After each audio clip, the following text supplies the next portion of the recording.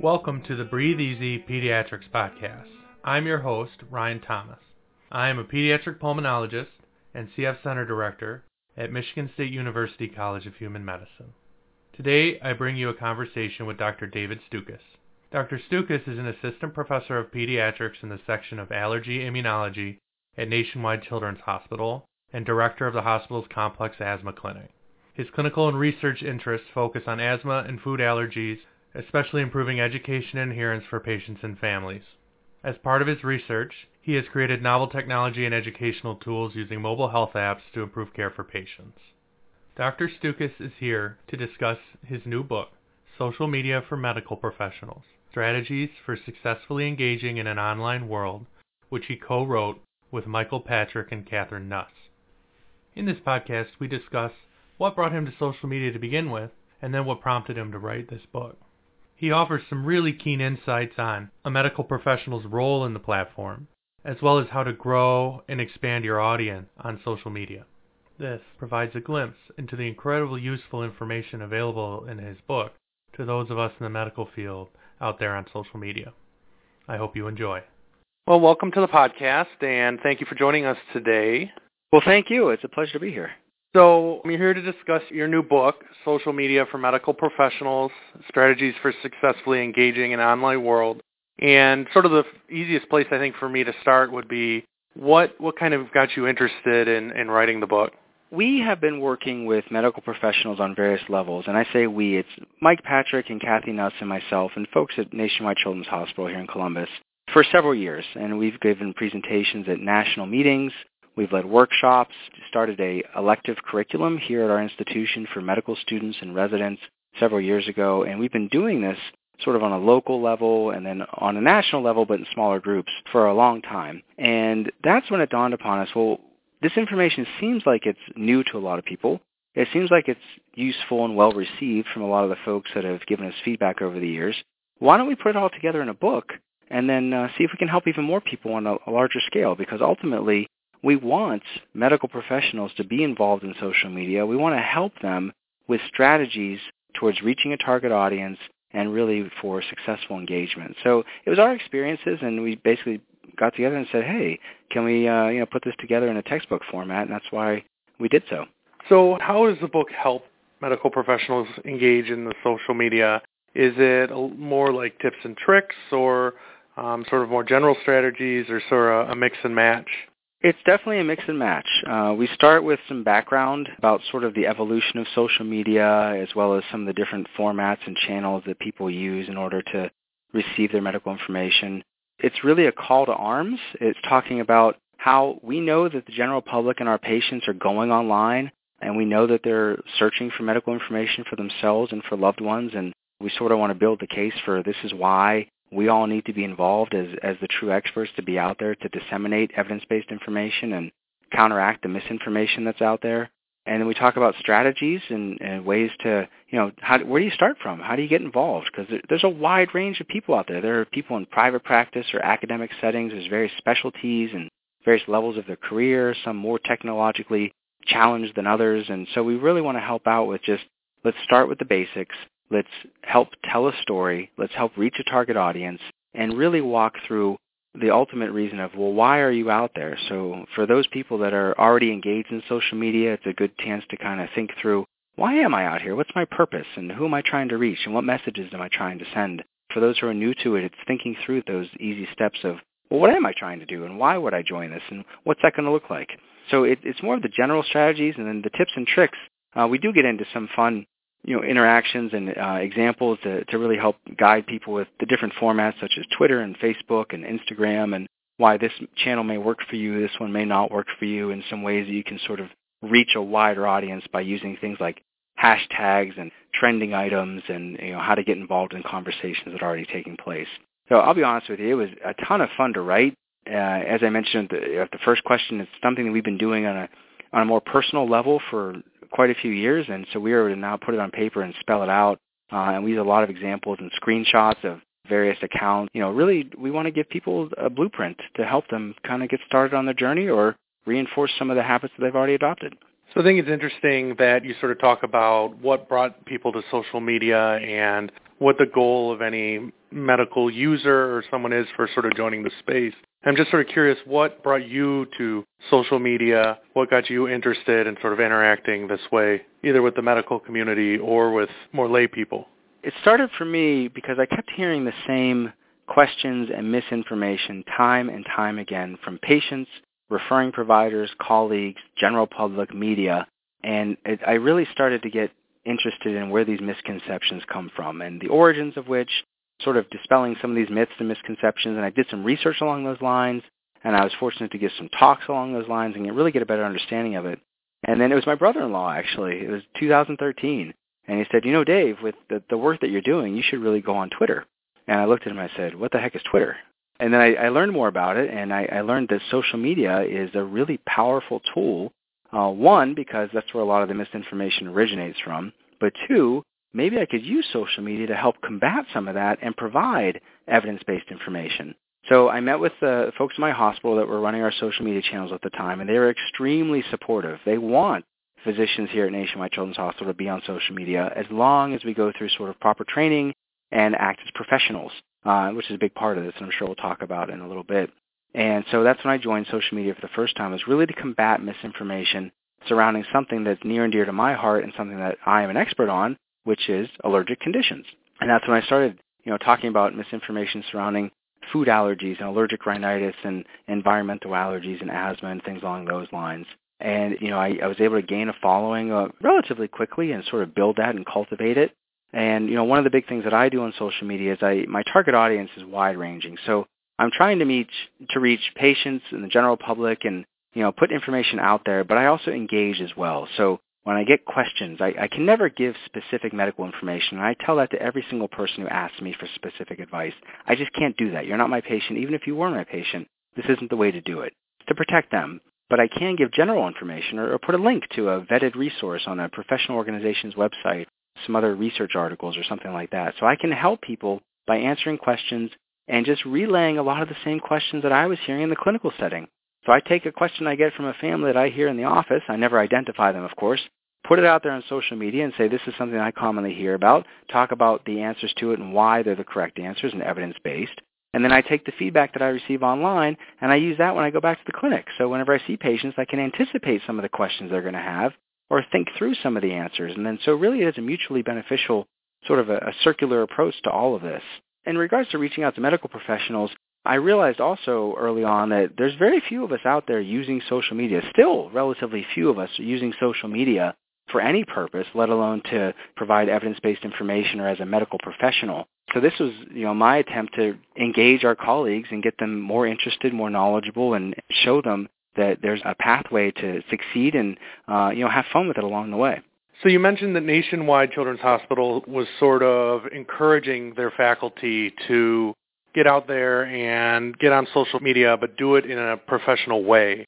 What do you see as a professional versus unprofessional way to act on social media, and what are some of the mistakes that you see medical providers making on social media? This is an important concept. I think if you're going to be out there as a medical professional, representing yourself as a medical professional, then you have to behave professionally.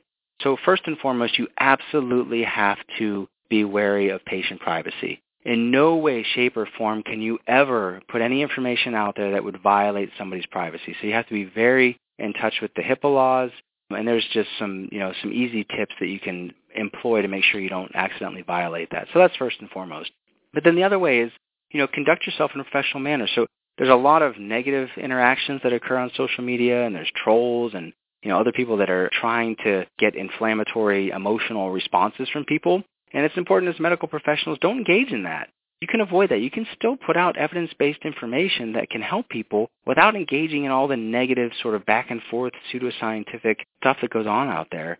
And then other things to think about too is, what's your reason for being out there? You absolutely, every one of us can have a personal account and not identify ourselves as medical professionals or run it for, putting out pictures of our family or engaging with friends and family or talking about our political views. But if you're going to do that as a medical professional, it's a lot trickier, and you're going to alienate a lot of your target audience. So if you really want to represent yourself or your practice from a professional standpoint, unless it is dealing with policy or something that's going to impact, legislation that will impact the health of our patients, we should be avoiding things such as politics and religion, sort of these hot topic issues that can alienate a certain segment of the audience. If you feel passionate about that, that's fine, but you may not want to approach that from the medical professional standpoint.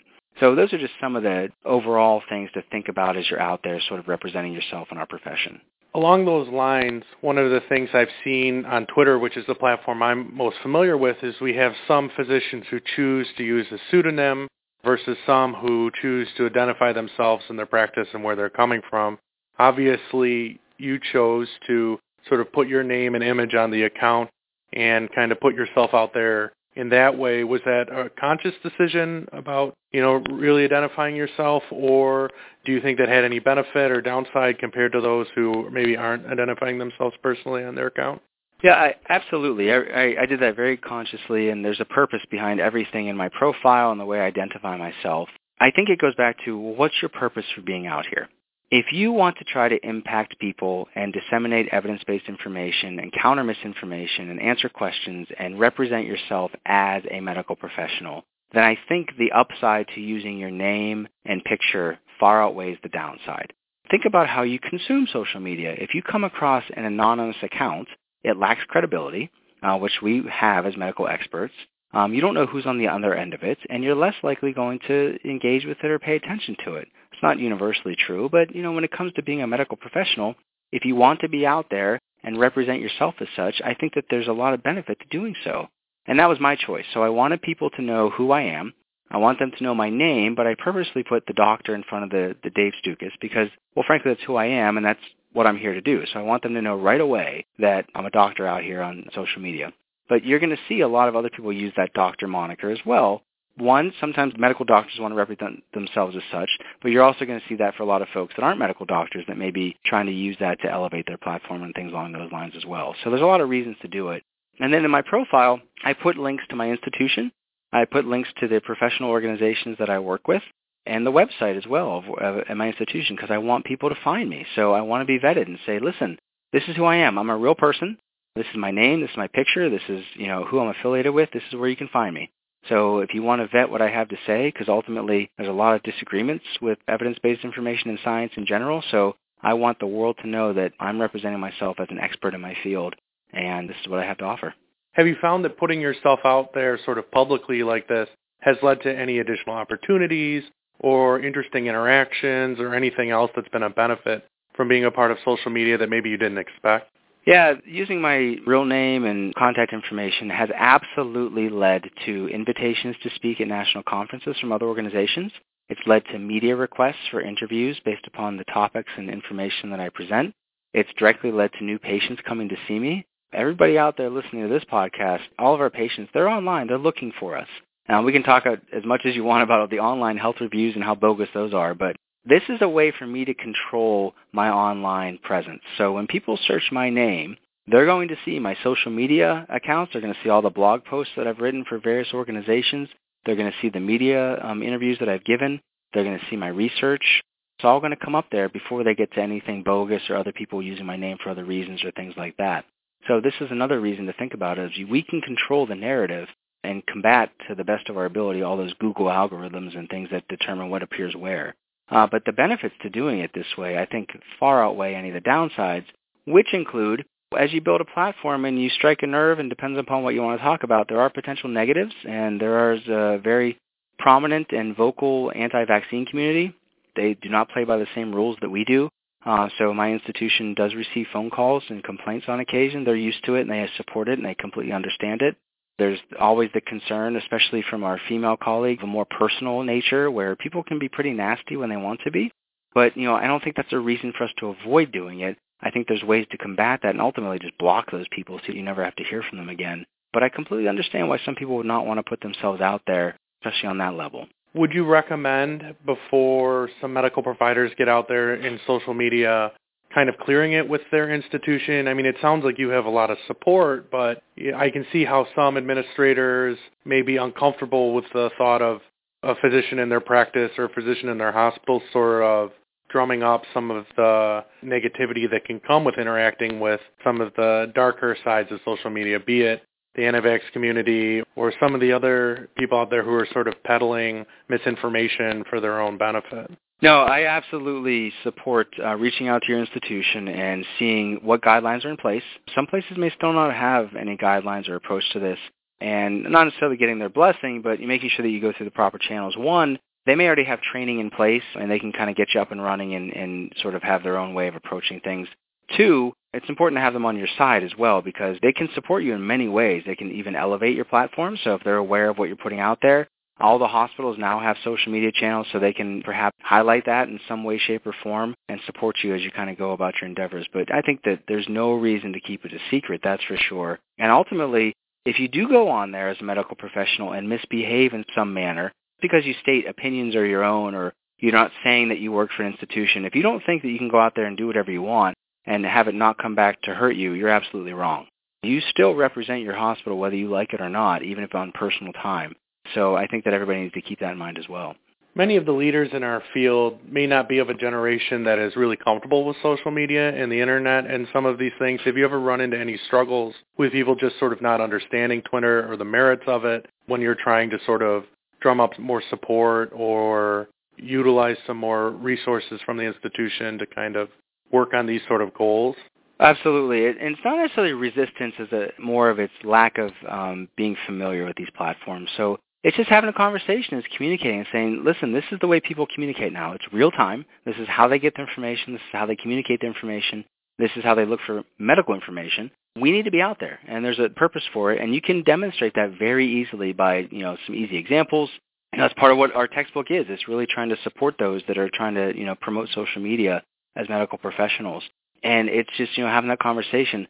I'm not aware of anybody necessarily that's met stark resistance that says, no, you can't do it this way. I mean, that would be pretty backwards thinking in the current year, 2019.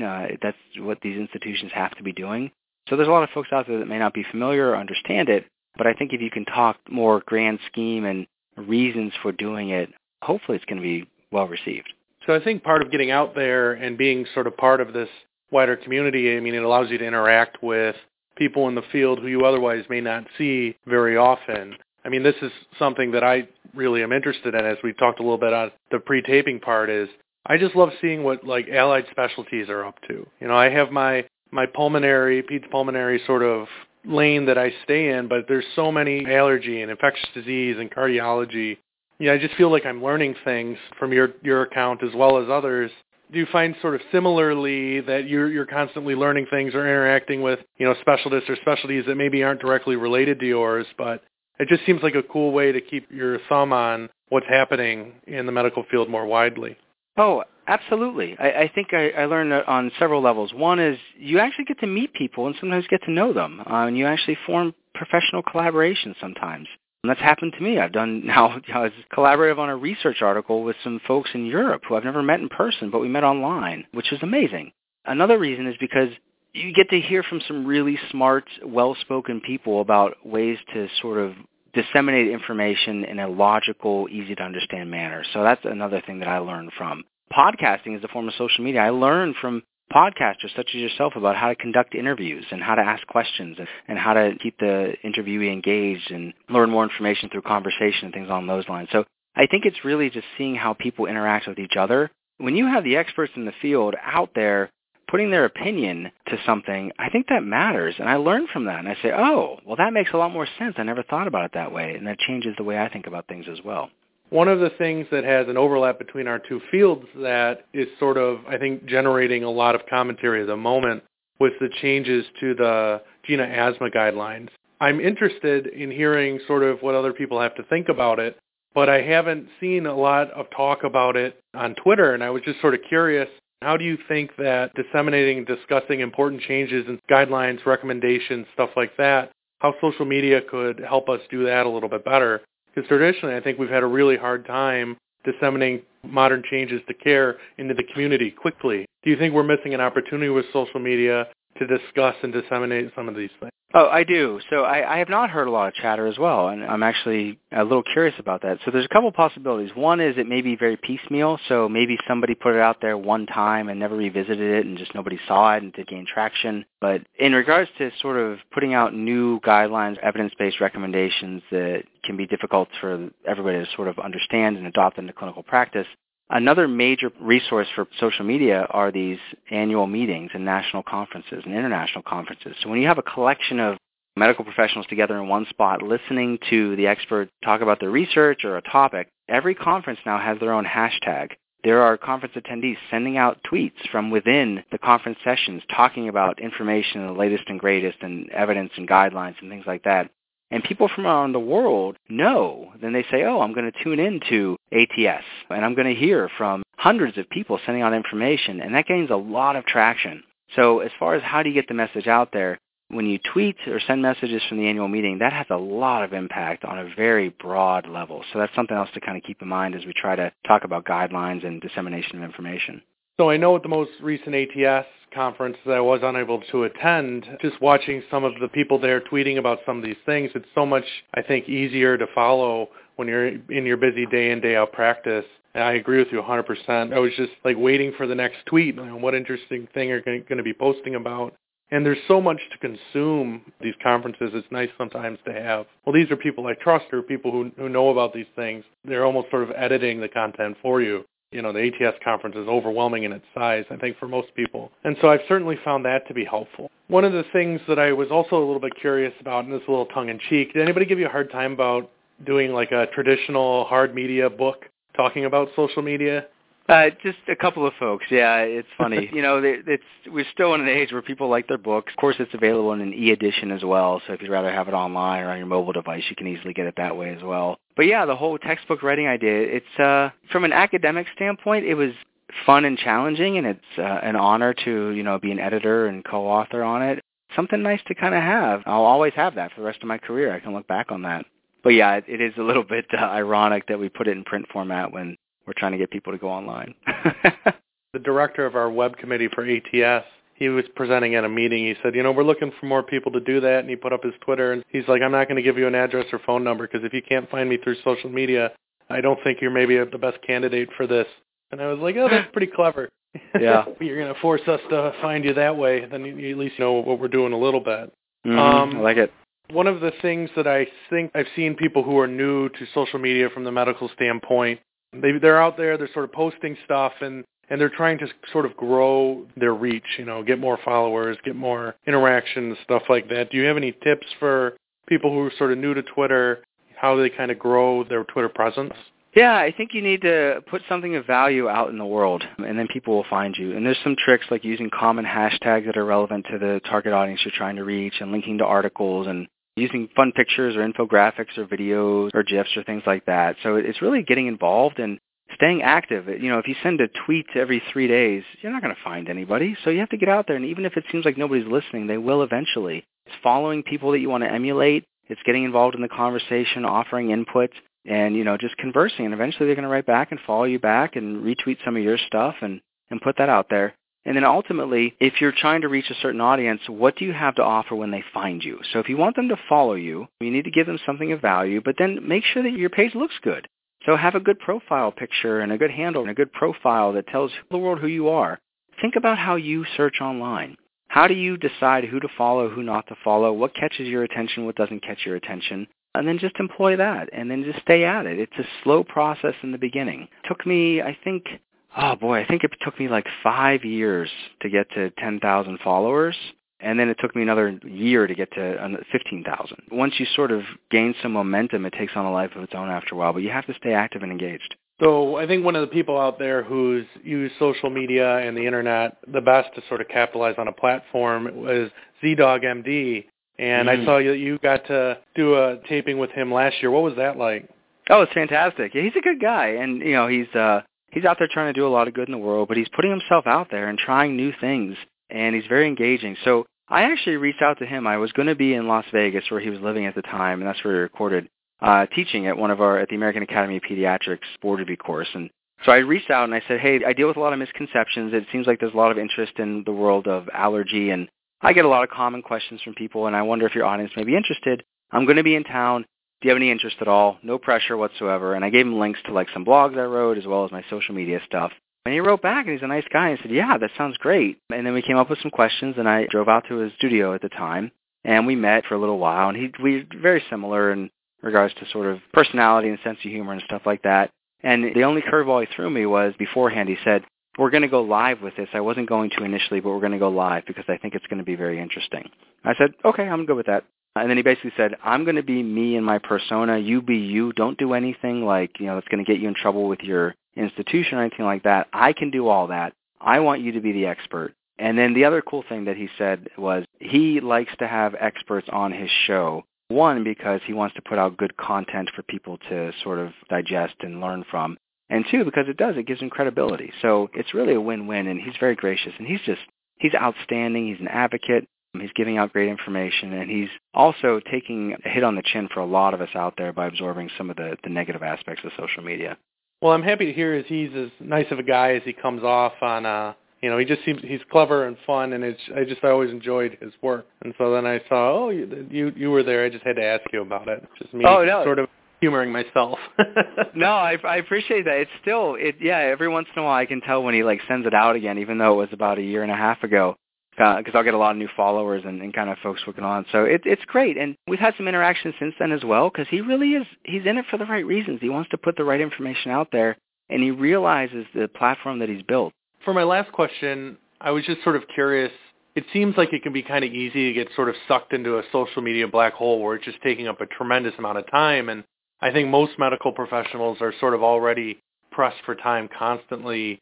How do you fit it into your day and make sure that you're not letting it get in the way of anything else you're doing, but still making time to kind of generate content and be involved in a way that allows you to have a good presence?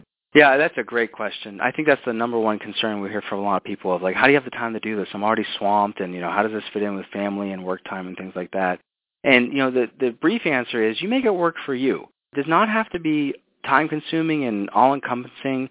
You do want to stay relevant and sort of check in at least once a day. It's interesting because for me being the social media person and involved on many levels, when I look around at my colleagues, they're on their phones more than I am. And they're checking in with Facebook and Twitter, and they're seems like addicted to social media more than I am. And it's because I've regulated it, and I make it a part of my life, but it doesn't consume my life. So rule number one, turn off all notifications. And I recommend this for everybody with email and everything. I don't want to be a slave to my dings and my notifications. I want to interact with social media when I want to interact with it. I have to be in the right mood. I have to be in the right mindset. Same thing with email and everything else. So turn off the notifications.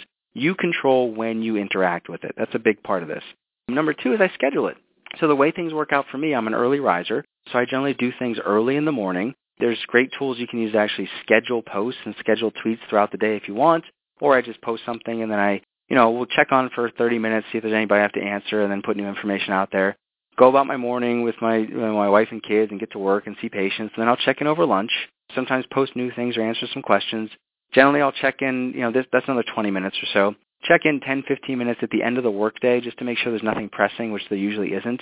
And then usually in the evening, there's inevitably some downtime, whether it's 15, 20 minutes, and that's when I'll just kind of scroll through. And that's also when I'm learning as well, and I follow a lot of great accounts, and I learn from them or get some links to articles or media reports and things along those lines, and that gives me some good information to learn from or think about new posts as well. So throughout the day, it's probably an hour or so spread out multiple times. And, there's downtime as well. I never do it when I'm driving, but if I'm the passenger in a car, I ask the driver if they're okay with me checking in while I have the downtime. Or, if I'm walking around in the hospital or taking a little break or something like that, then maybe I'll check in there as well. But, there's some tips that you can adopt. But I'd say ultimately, whatever works for your schedule is what works for you, and that's okay. I'd like to thank you for joining us today. I think that was a lot of really interesting information for everyone out there, and I really appreciate you giving me this time. Oh, it's my pleasure. Thank you so much for the invitation to be here. Thank you for taking the time to listen to this podcast. For more information on Dr. Stukus, hit him up on Twitter at AllergyKidStock. Listening back to the podcast, I was really sort of struck by how thoughtful he was about his online presence. One of the things that really stood out to me was knowing what your goal of being on social media is, and working towards that goal with your content and who you interact with. I think a lot of us are out there just sort of posting and retweeting whatever happens to be the hot topic. And that sort of a muddled approach might limit our ability to interact with people either that we're trying to reach or might benefit from interaction with. I was really impressed by how comfortable he was in the interview setting, and a majority of the editing I had to do for this podcast was me, not him. He should probably be hosting this, not me. Please check out his new book, Social Media for Medical Professionals, Strategies for Successfully Engaging in an Online World. It is available wherever books are sold. If you like this podcast and would like to hear more like it, please subscribe on iTunes or whatever podcast app you happen to use.